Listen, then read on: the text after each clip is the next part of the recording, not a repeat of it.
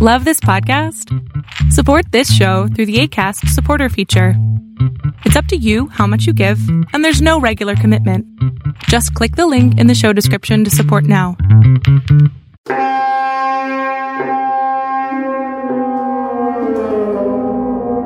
This is Melina Lee Williams-Haas. I deeply appreciate you listening and taking the time to hang out with me. I will be addressing issues of life, the universe, and everything that are often bogged down and mired in shame and grief, and talk about how they can be repackaged to be useful and gorgeous and fucking awesome for you. So, sit back and relax, or, you know what? Sit up and freak out. However you prefer to listen. Let's go.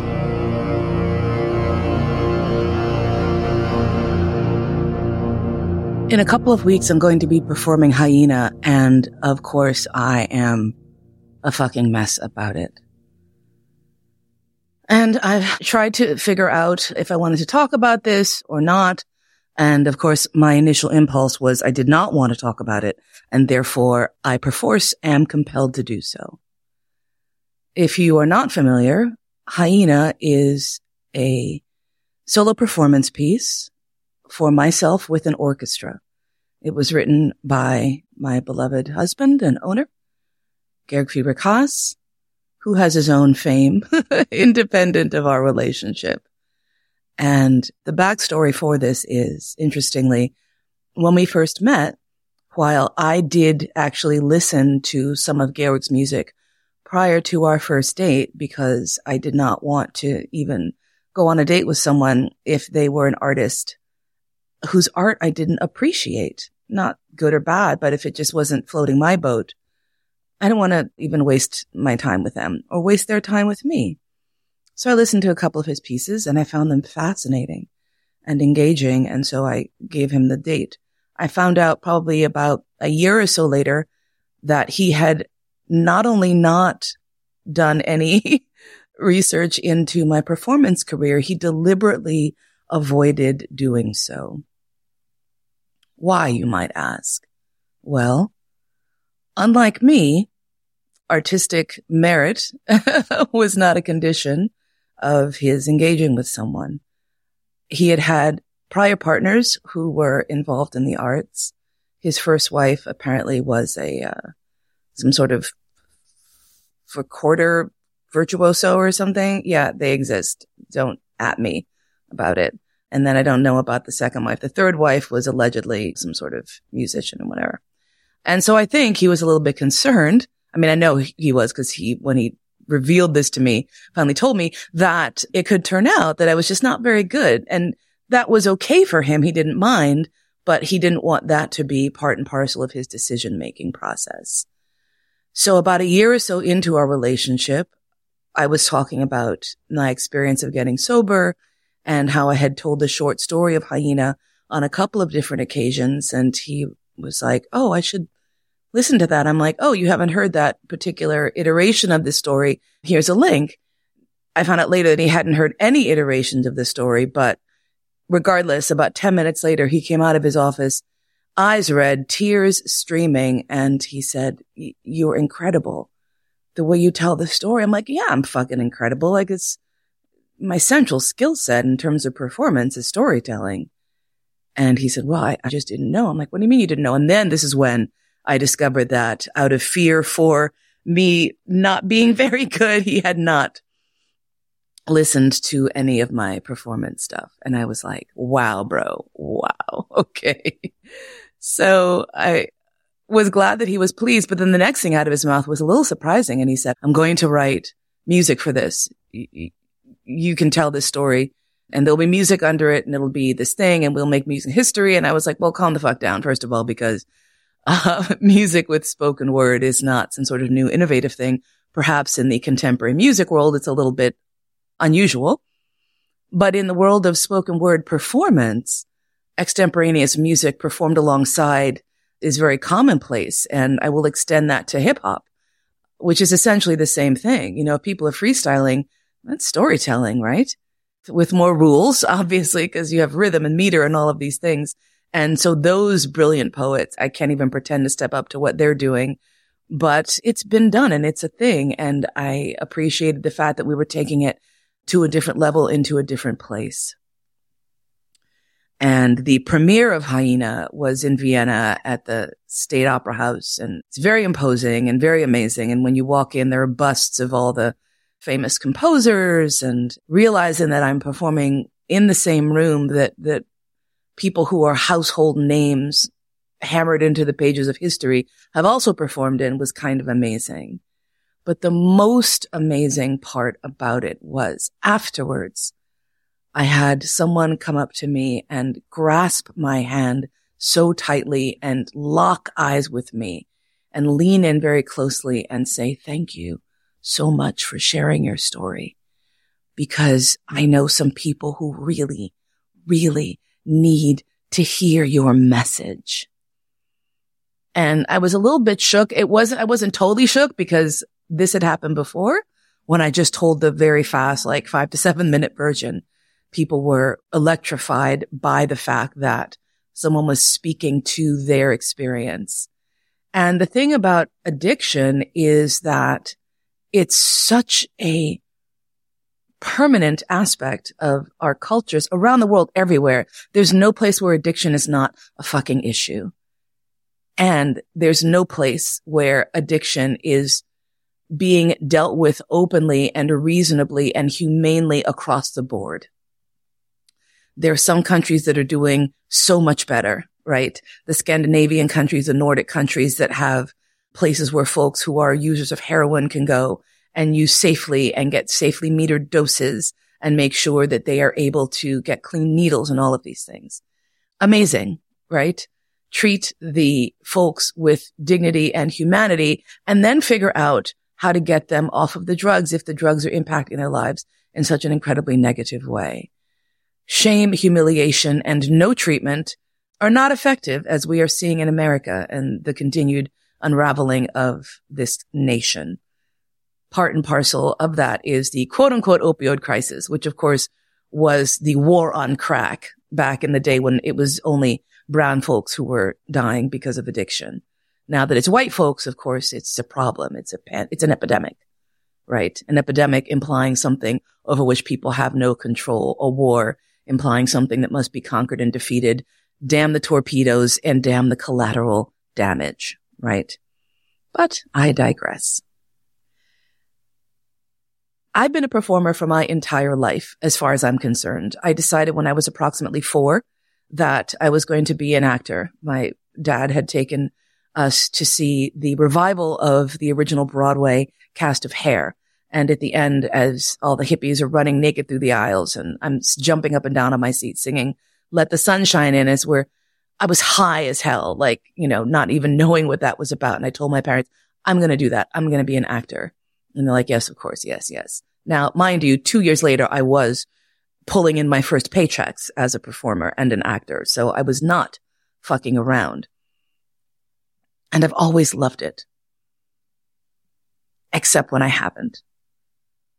And the reality of doing a show that is me talking about my life completely candidly to the best of my recollection without any bullshit is so fucking overwhelming. Every time I have to perform Hyena, I feel sick. I feel sick because I have to go back to that place I was when I was sick, when I was at the lowest, sickest point of my life. And I have to dredge that up and talk to a room full of strangers about it. And it's important and it's critical and it's probably my life's work. And I don't enjoy it. It's not fun. It's not uplifting to me in those moments. It's for you. It's for the folks listening and watching. It's for the people who have not heard their stories told. It's for the people who don't understand what addiction is. It's for the person who thinks that alcoholics are just weak-minded losers who can't get their shit together. It's for the person who has lost someone to alcoholism. It's for the person who is slipping towards that dark doorway and doesn't know how to stop their slide. So it's not for me. And I get that. And there's shit that I just have to do in my life that's not incredibly thrilling and enjoyable. And I get that. But holy shit, is it hard? It's so hard. And the main reason it's hard, I think, is because I still carry the shreds and remnants of that shame and humiliation from when I was so out of control with my life. I don't know if you've ever had a waking nightmare where your body is not in your control, but your mind is completely alert and you try to move and you can't, or you feel like you're awake but not, and you're not sure whether or not you're even conscious. Imagine that is your life, right? Sit and imagine yourself staring at, I don't know, a bottle of gasoline. Yeah. And saying, if I drink that, I'm going to get very sick. I might die. But some part of me is so desirous of that gasoline. And your whole body's going, that's a toxin. Don't drink it. You're going to be fucked up. And meanwhile, as your brain is rationally explaining to you why this is not a good idea, your hands are reaching for it, your mouth is opening, and you are gratefully swallowing this toxin that you know is damaging your body on the way in. And maybe you have kind of a little bit of an idea of what it's like to be in the full-blown throes of an addiction. There is no day where you wake up and you realize that now you have become an addict. That is some shit you look back on and try to pull apart and figure out later. I cannot express to you how terrifying it was to me at the beginning of the full swing of the pandemic. So that fall of 2020, when we were first going into it, to see people joking about how they were killing a bottle of wine a night and maybe even popping into the second bottle, or a half empty picture of a bottle of tequila, and all of these jokes that people made, because coping with alcohol is something that we have been taught is not shameful necessarily, is it? Culturally, at least. And this varies, of course, around the world, right? But alcoholism is one of the addictions that you can practice pretty much anywhere. I mean, even smoking, which you can practice pretty much everywhere, it's certainly legal, but it's detectable, right? People are going to know you're smoking. They're going to smell it. But if you are a serious addict and you pop a couple of shots of Jack Daniels into your morning coffee so that you can stop your hands from shaking on the way to work and get through until lunchtime when you can hit a couple of beers, who's going to know? Oh yeah, sure. Eventually people will figure it out. But there's a lot that can be explained away for many, many years. A lot of people don't want to look too closely at your shit because then that might mean they have to deal with their own. It's brutal and it's ugly and it hurts and it's humiliating and it's embarrassing. And there are a couple of small dark boxes that even I still don't open up around this issue because they're too painful even for me to think about on a daily basis. How much I despised myself. How grotesque and sick and ugly and putrid and useless I felt. And to evoke that for this show, to tell the story, is important, and I have to do it, and I fucking am so scared. And it's not even that I'm scared of relapsing, because A, I don't think I will, and B, if I do, I have the most amazing support system of people who I know will remind me that I am worthy of life and breath and sobriety and beautiful things and wonderful relationships. So I feel very, very fucking fortunate on that side of it. But oh my God. Y'all, I'm telling you right now, if you are someone who thinks that perhaps you are struggling, but you're in serious denial about it because of course you're too smart or too whatever to think that this is not you. If you think it might be you, it probably is you. Alcoholism is not a black or white thing. It's not an on or off thing. Before I was an alcoholic, I was certainly alcohol dependent. Before I was alcohol dependent, I was abusing alcohol. And before I was abusing alcohol, I was a heavy drinker. Before I was a heavy drinker, I was just someone with a high alcohol tolerance. I will never remember what day of the week it was when I had my horrifying experience of realizing that I needed help, that I was on the brink of death. But I will remember exactly what I felt the first time I tasted alcohol. I was probably about 6 years old. And, you know, it's a common thing for adults when children are curious about alcohol to let them take a sip or a teaspoon or a taste, because a child's normal reaction to alcohol is disgust and being grossed out, not wanting it. And so at my aunt's house, one afternoon, we were there over the summer, she was drinking some white wine and I caught a whiff of it and it smelled amazing. And I said, can I try it? And my mother was like, well, it's for grown-ups. You shouldn't have it. And my aunt was like, oh, just let her have a sip. She won't like it. And then she'll just leave us alone, because I was persistent. And so I took the glass, and before anyone could stop me, I was halfway through it. And then my aunt snatched it back out of my hand. And I was like, that was good. It was not that terrible. Why did you say it was terrible? And they're looking at me like, oh, this kid, and put the glass up so I couldn't get it. Now, of course, I was like 6. So half a glass of wine is going to be intoxicating for a child, right? I felt great. I had more energy than I normally had. Colors were brighter. I felt happy. That knot in my stomach that was there most of the time was gone. And at that point, I was like, I know what I'm going to do when I'm a grown up. This is totally happening.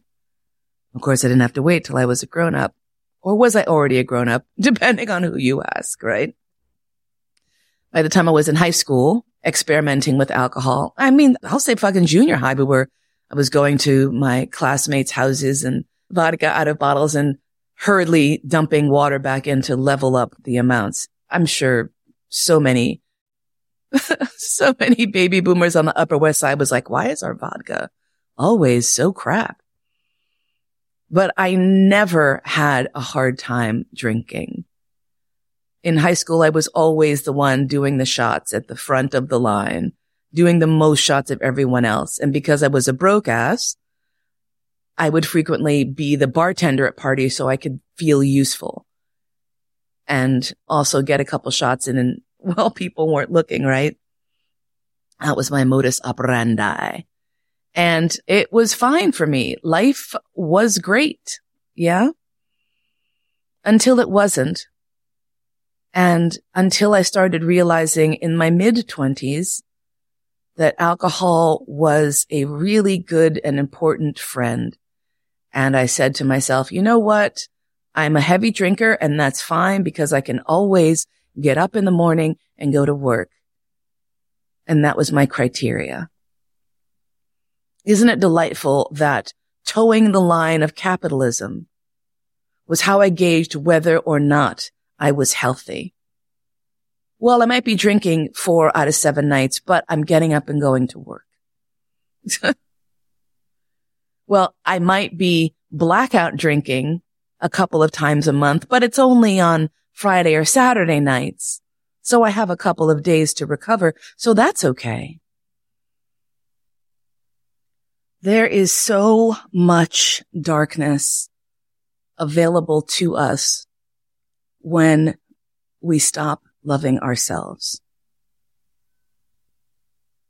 So much darkness. There is an infinite depth into which one can sink once one gives up on one's self. My story is not particularly unique. My story is not particularly compelling until you add the fact that I am a African American woman who finally got sober in her 40s. And I say this because there are at least a half a dozen very good shows on various networks dealing with addiction, interventions, recovery, so many shows. And I was so excited to see this trend picking up because it was people who were willing to have their faces out there and talk about addiction and talk about what recovery is like and also show how hard it is. Because I tell you, you watch these shows, the percentage of people when that little final card comes up telling you what the disposition of their case is, the percentage of people who relapse is well above half. But you know what you are not seeing on these shows? You're not seeing a whole lot of brown faces.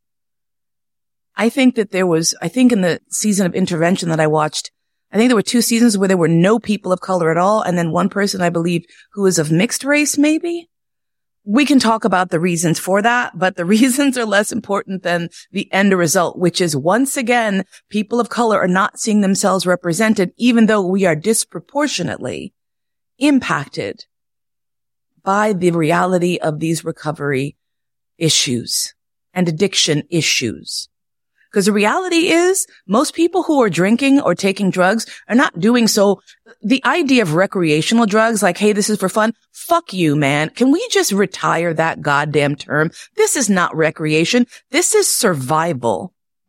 Okay. These are survival drugs. Let's try that term. Survival heroin, survival opioids, survival booze. Because I tell you, I was drinking in order to not kill myself. Period.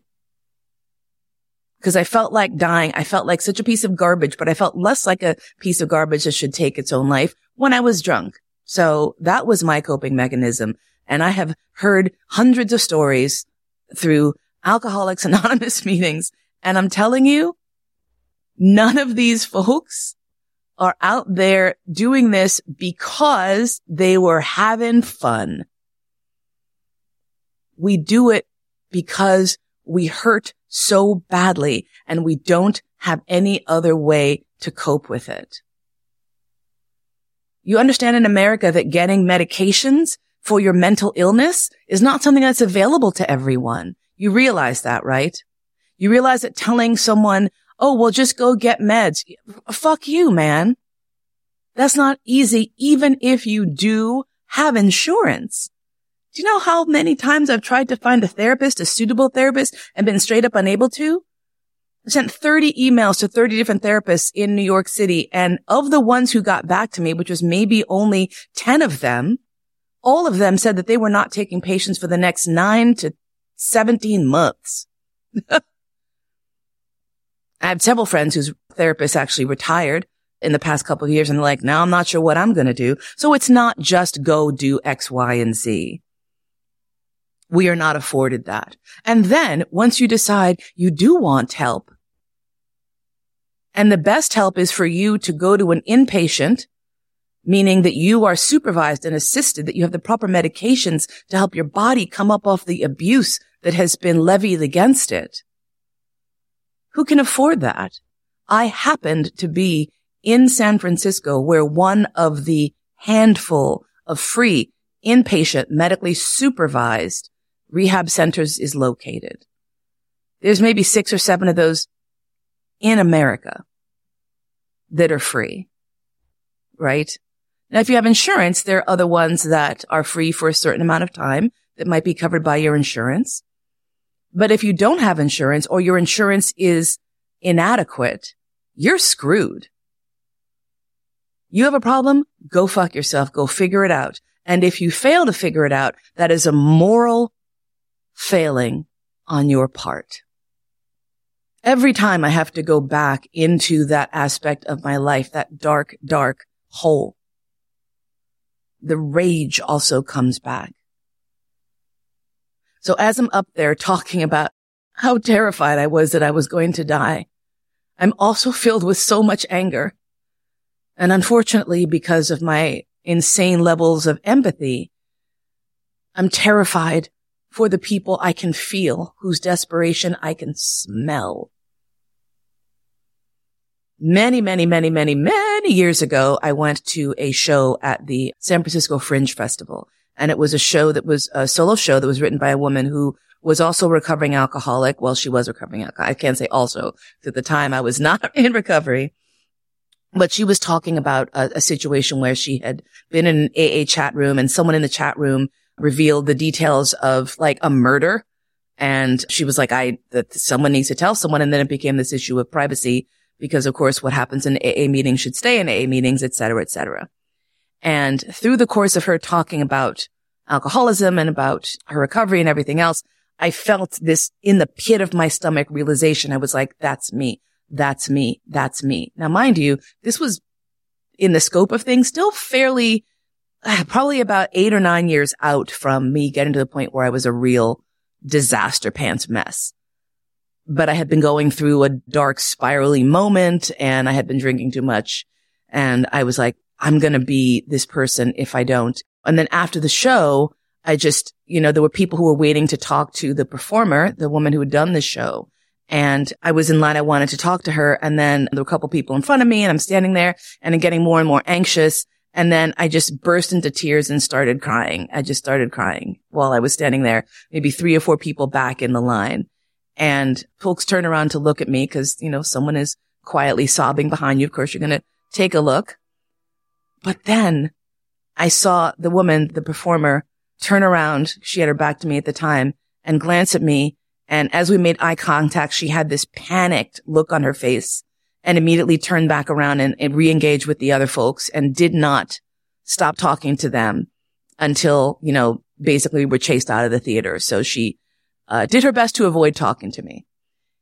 And I was devastated because in that moment, I was like, I felt like this was the one person who could see who I was and that I was a mess. And she had just looked at me and turned away.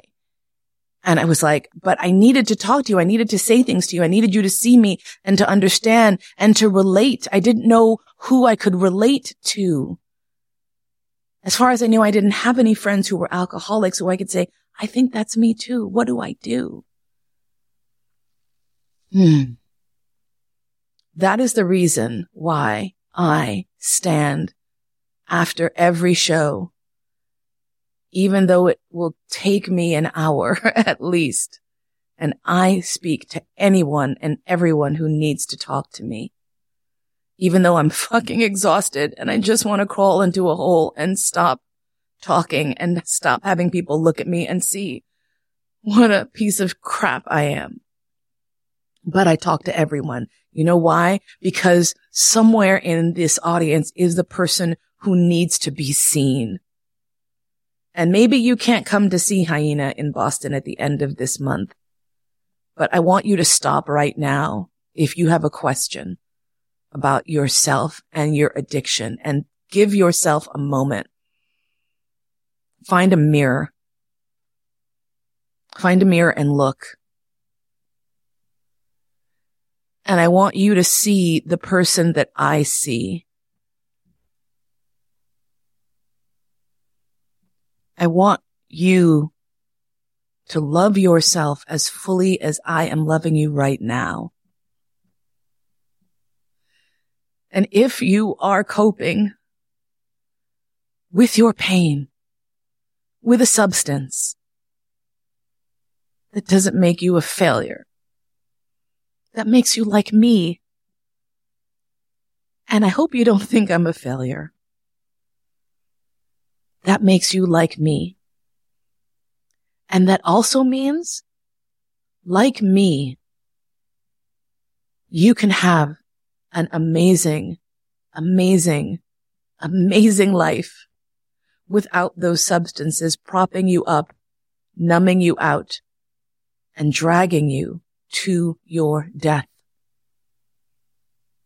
Please love you as much as I do. Love yourself enough to consider what a healthy and joyous you would look like, okay? How about a healthy, joyous, and sober you? It seems like a crazy pipe dream maybe to some of you, but I swear to fucking God, this shit on the other side is amazing, yo. I'm going to take a deep breath. I'm going to open my script and I'm going to look at the Melina who was alive in February of 2007. Because it was the beginning of March, mid-March, that I was in rehab. So I think it was probably about 2 weeks. Probably right around the time when I'm performing is going to be right around the time when I had that moment, that realization. Whew, that is some shit, isn't it? I love you so much. And I have extra love for the strugglers. God, you're so fucking bomb. What you have done is found a way to live. But if the way you have found to live then becomes a doorway to your death, maybe it's time to pull out and redirect. And I am doing that work too every day, right alongside you. Come join me. Come join me.